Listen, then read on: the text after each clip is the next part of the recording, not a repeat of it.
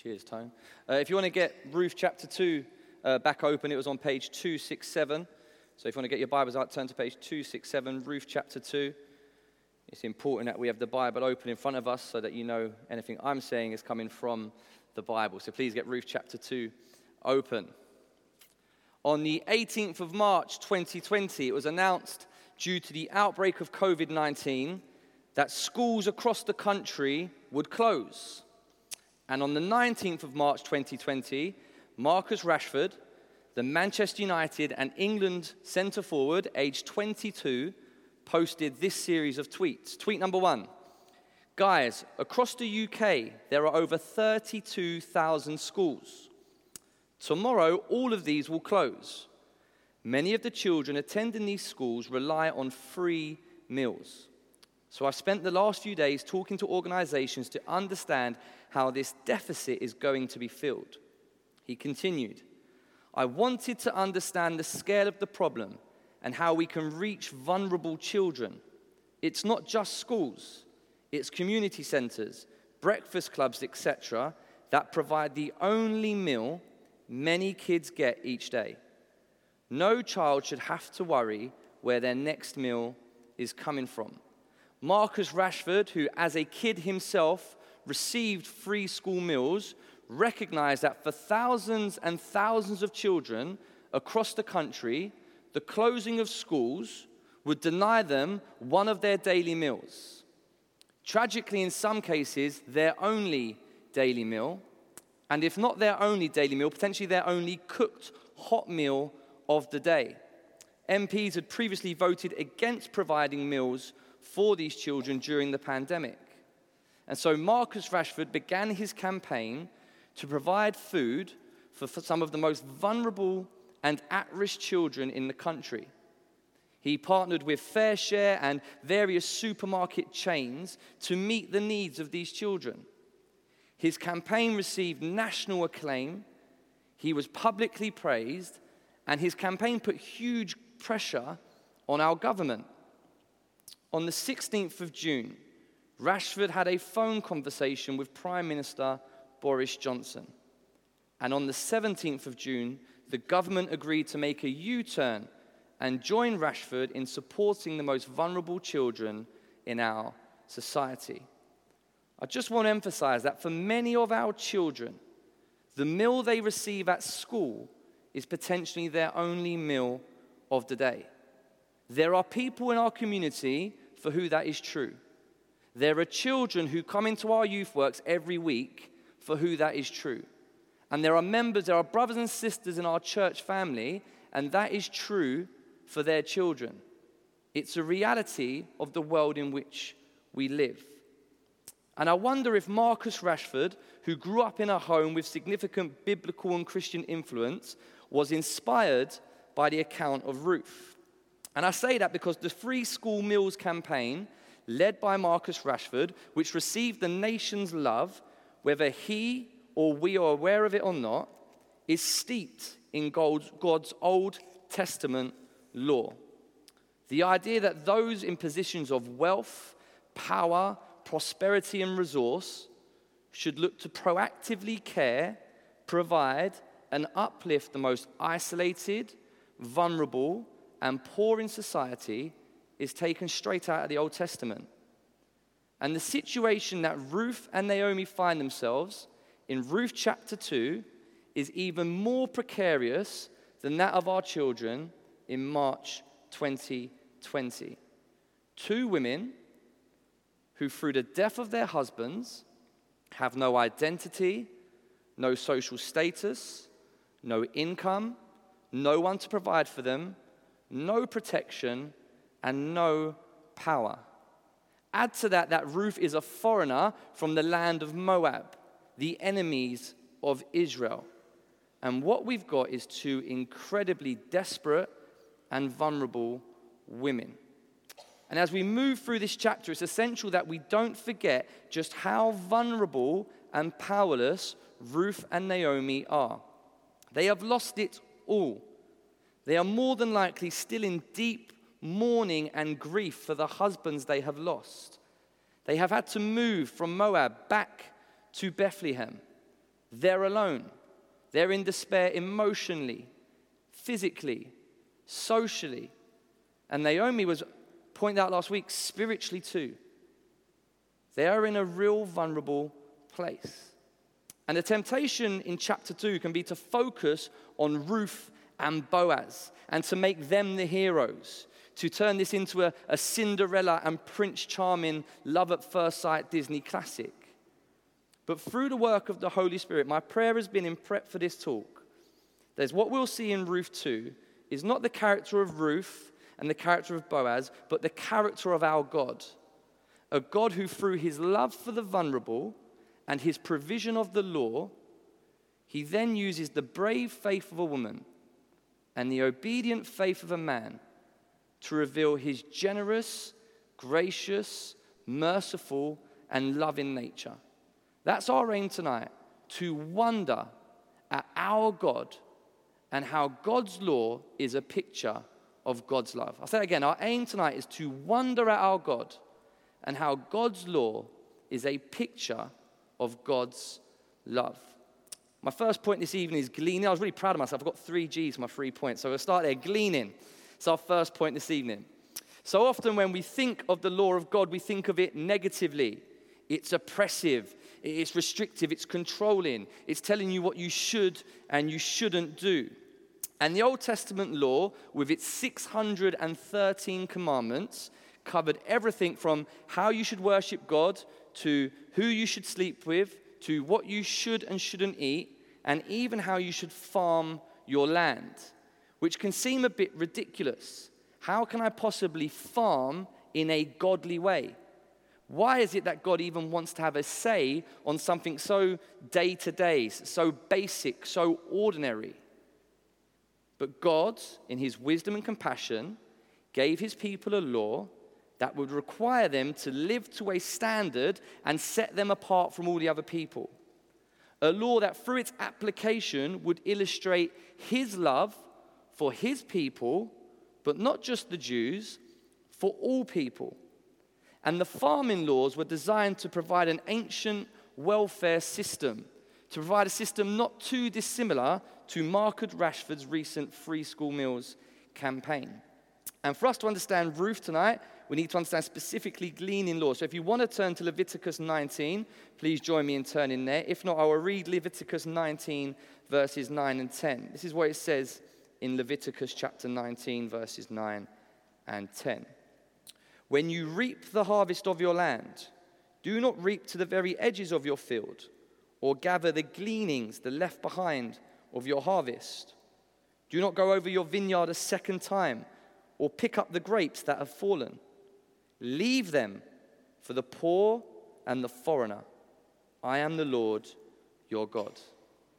The people of God are giving clear instructions. Don't harvest to the very edges of your field. Leave some of it untouched. Leave behind whatever you don't harvest the first time round. Leave whatever you drop on the floor. Leave all your gleanings behind. Don't go back and pick them up. Don't go over the field twice. Don't harvest every inch of land. Don't try and maximize your profits. Don't look to fill your stomachs. And harvesting would involve 2 teams. The first team would be a group of hired men. They would have sickle in hand, and they would walk across the field together, chopping down the crops. And then they would lay the stalks on the floor. And the second team would be hired women. And then they would come through the field, and they would bundle up all the stalks. And lastly would come the poor and the foreigner. And they were allowed to pick up whatever was left behind. People like Ruth, a hungry, widowed, unaccounted for, foreign woman. It's this law that allows Ruth to say in verse 2, "Let me go to the fields and pick up the leftover grain behind anyone in whose eyes I find favor." Make no mistake, this law is in place to provide for the vulnerable, to protect the poor and the foreigner. It's supposed to be implemented by the Jewish people.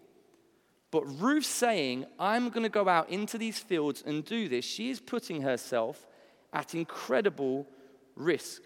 Remember, these events in Ruth aren't taking place in a time in Israel's history where they're following God, where everybody is doing what God says and implementing God's laws. In Ruth chapter 1, verse 1, we read, we are in the days of the judges, when the people of Israel have rejected God. They've rejected his rule. They've rejected his law. Everybody is doing as they see fit. There is not a single guarantee that when Ruth goes into these fields, that she will be treated well, that she will be safe. You cannot be more vulnerable than Ruth. A foreign, widowed, unaccounted for woman going into fields run by men in a godless society. She is so vulnerable. And yet, out of dedication to her mother-in-law and the vow she's made, she goes out into these fields to glean, to humbly go and pick up grain off the floor to feed herself and her mother-in-law. And it's when she goes out to glean that we meet Boaz. And in Boaz, we see God's law of love pushed to its extreme. An incredibly generous response. Second heading this evening is generosity. Ruth has not stumbled into any field. She has, through the careful planning of God, began to glean in the field of Boaz. And Boaz, as we read in verse 1, is a relative of Elimelech. Now, Naomi had a relative on her husband's side, a man of standing from the clan of Elimelech, whose name was Boaz. He is related to her deceased husband, Ruth's deceased father-in-law. He's a man of wealth and stature. He's well known in the community. He owns fields. He employs harvesters. But it is not Boaz's wealth and stature that should leave an impression on us this evening. It's his godliness. Look at how he greets his harvesters in verse 4. The Lord be with you. And they respond, the Lord bless you. In the days of the judges, here is a man who greets his employees in the name of God. And they respond in joyful, God-filled respect. Boaz just oozes godliness. This isn't a casual, hello mate, God bless you. This is a heartfelt, the Lord be with you. And their response shows that they too follow God. The Lord bless you. Boaz is one of those men who is so devoted to his God that it saturates every aspect of his character. Do you know anyone like that? Someone just completely unashamed of the gospel with just genuine passion for God. They can't help but talk about Jesus. I work with a colleague who, no matter how ordinary our conversation or no matter how mundane the task we have to do, he can link it to doing it for God's glory. And he's genuine with it. When he says he'll do something for somebody at work, he does it giving up his own time, knowing he'll have to add that onto his day later, and he'll do it to the best of his ability for that person. I say, why'd you do that? For God's glory. For God's witness. He says to me sometimes, what can I pray for you this week? And I tell him on a packed 5:33 from Wimbledon, and he prays for me on the train. And it catches me out every time. But he just oozes godliness. Boaz is like that. It starts with his interaction with his employers, but it extends to all those who are in his fields. You know, the fact that Ruth is in Boaz's field at all shows that Boaz implements the gleaning laws. He allows them to take place. He puts laws in place that reduce his own profit margins so that he can supply and give dignity to the poor and the vulnerable. Boaz greets in the name of God. He lives by the law of God. And now we see how he cares for people no matter who they are. Verse 5. Who does that woman belong to? Remember, we are in heavily patriarchal ancient Israel. A woman's identity is in her husband. Boaz is basically asking, I don't recognize that woman. Who's she married to? What family is she from? And not because she is some dazzling princess obscured by some rags on her back and dirt on her face like Jasmine walking through the town in Aladdin for the day. And not because he's locked eyes with her across the barley like some old Irish classic and they've heart have skipped a beat. No, he asks who she is because as a godly man who allows the poor and vulnerable to glean in his fields, he knows who's there every day. And he's never seen her before. And he wants to know who she is. The hashtag #MeToo movement centers around men of power, wealth, and resource using their positions of authority to engineer abuse against the women around them. Boaz is not like that at all. Boaz is the opposite of everything Ruth is. He is a man, she is a woman. He is wealthy, she is poor. He has resources, she has nothing. He is secure, Ruth is vulnerable. He has no reason to care who she is at all. They are at complete opposite ends of the social spectrum, and yet still he cares about who she is. Why?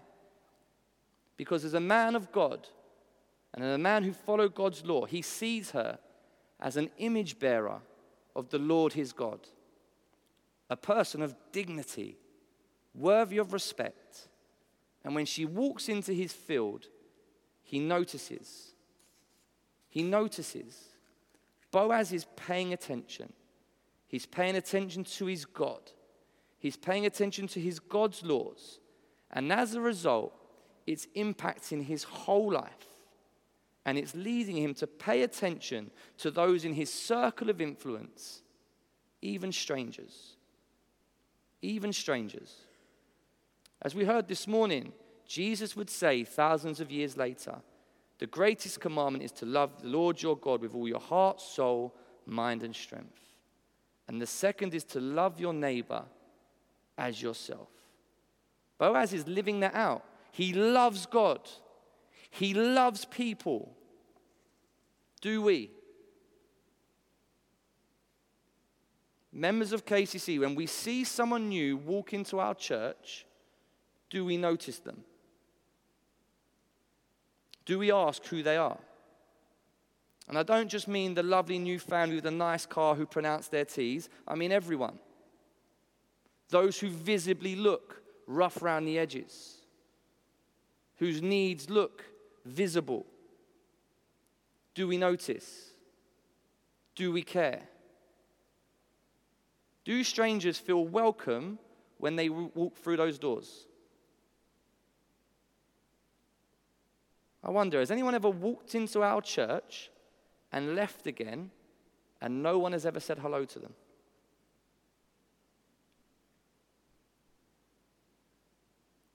As a church, do we look to serve the most vulnerable in our community? The answer to that may well be yes, but it's a question we should always be asking ourselves, and can we do more? Are we extending the love of God to reach the practical needs of the community around us?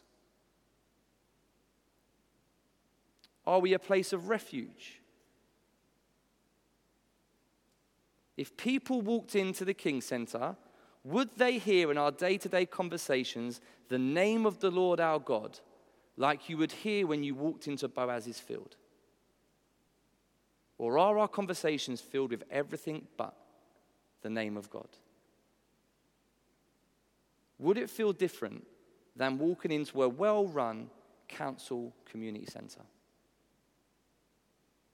Would it feel different? Are our lives saturated by God to the extent that the way we speak and act speaks of the God we say we love? It's a challenge, isn't it? Are our lives saturated by God to the extent that the way we speak and act speaks of the God we say we love?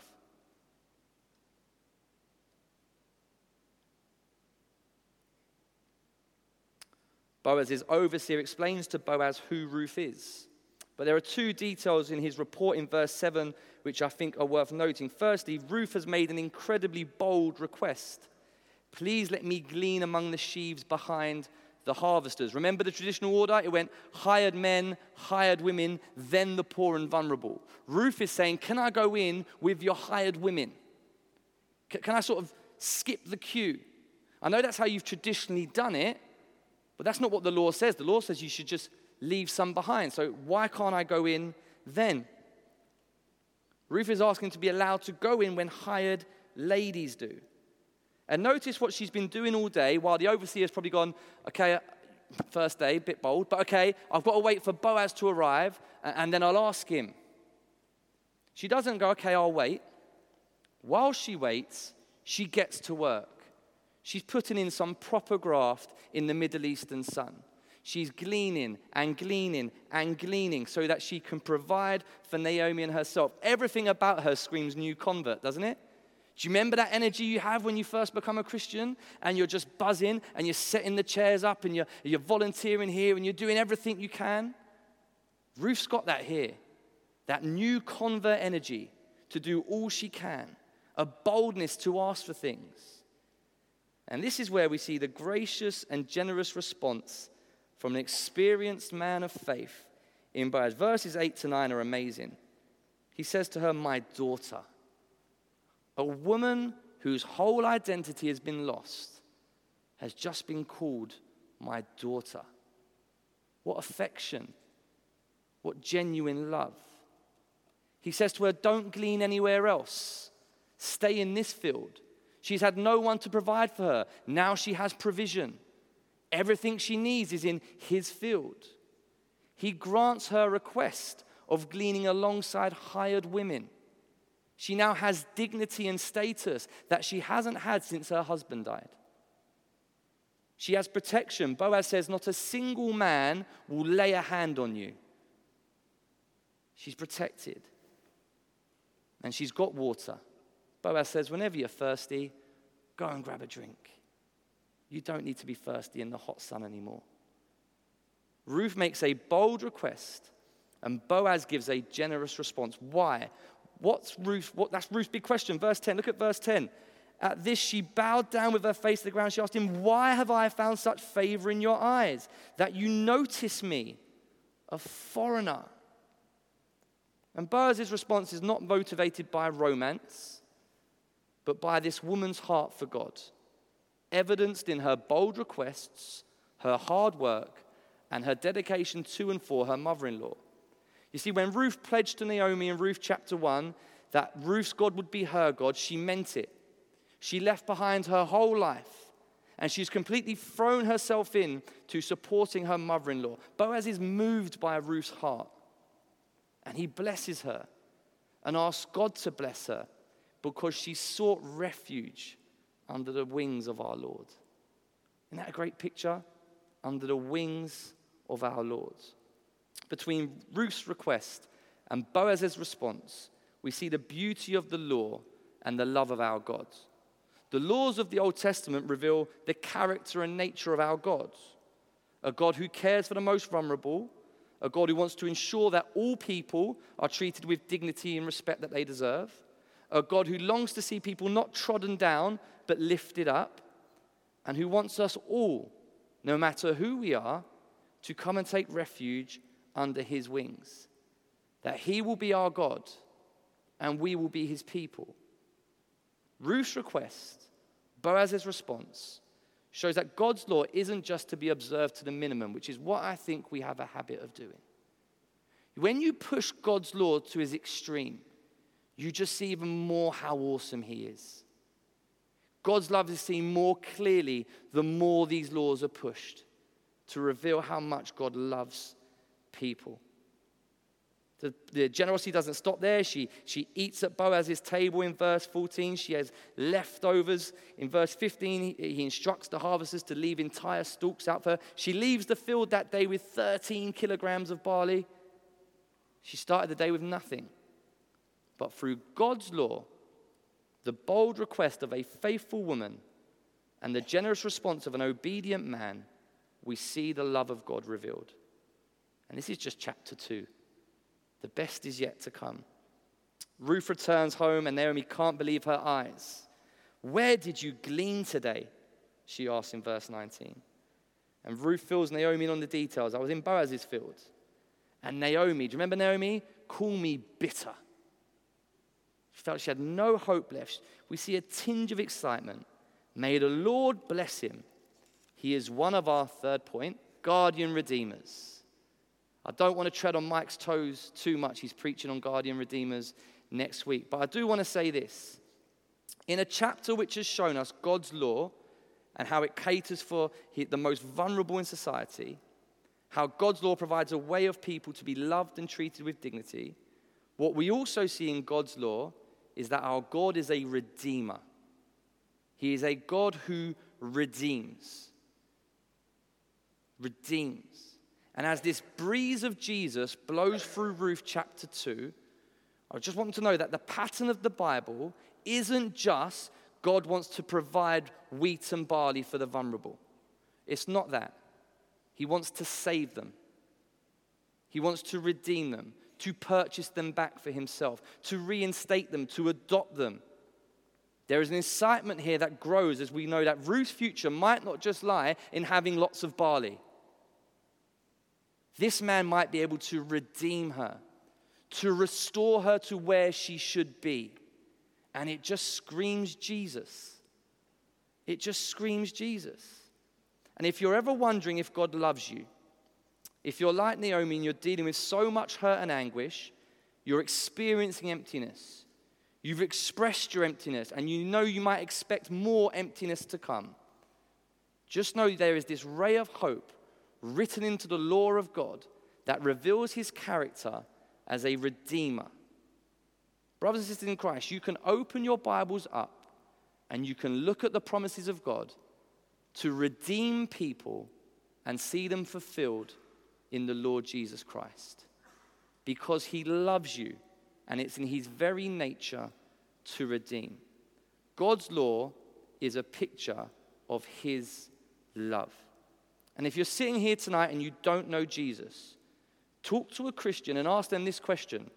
How were you redeemed? How were you redeemed? Tonight, AD's down the other end of the building, AD Park, talking to about 22, 23 YPF about how God redeemed him. How he became a Christian because God loves him. Every Christian has that story. So ask a Christian if they can share that with you. The law of God reveals the character of God, a God who loves all people and wants to redeem them to himself. I'm going to invite the band back up at this point, and whilst they're walking on stage, I just want to share with you a verse from a hymn that my mum used to sing when she was cleaning the house. And it's been in my head all week as I've been preparing Ruth 2. It's a golden oldie. It says, "My song is love unknown, my Saviour's love to me, love to the loveless shown, that they might lovely be. Oh, who am I, that for my sake, my Lord should take for flesh and die?" That's the love of our Jesus Christ. To love the loveless. To love the loveless. Let me pray, and then I'll hand over to Dave and the band. Dear Lord God and Heavenly Father, we thank you that you are a God of love, and that your law reveals your love for all, even the most vulnerable.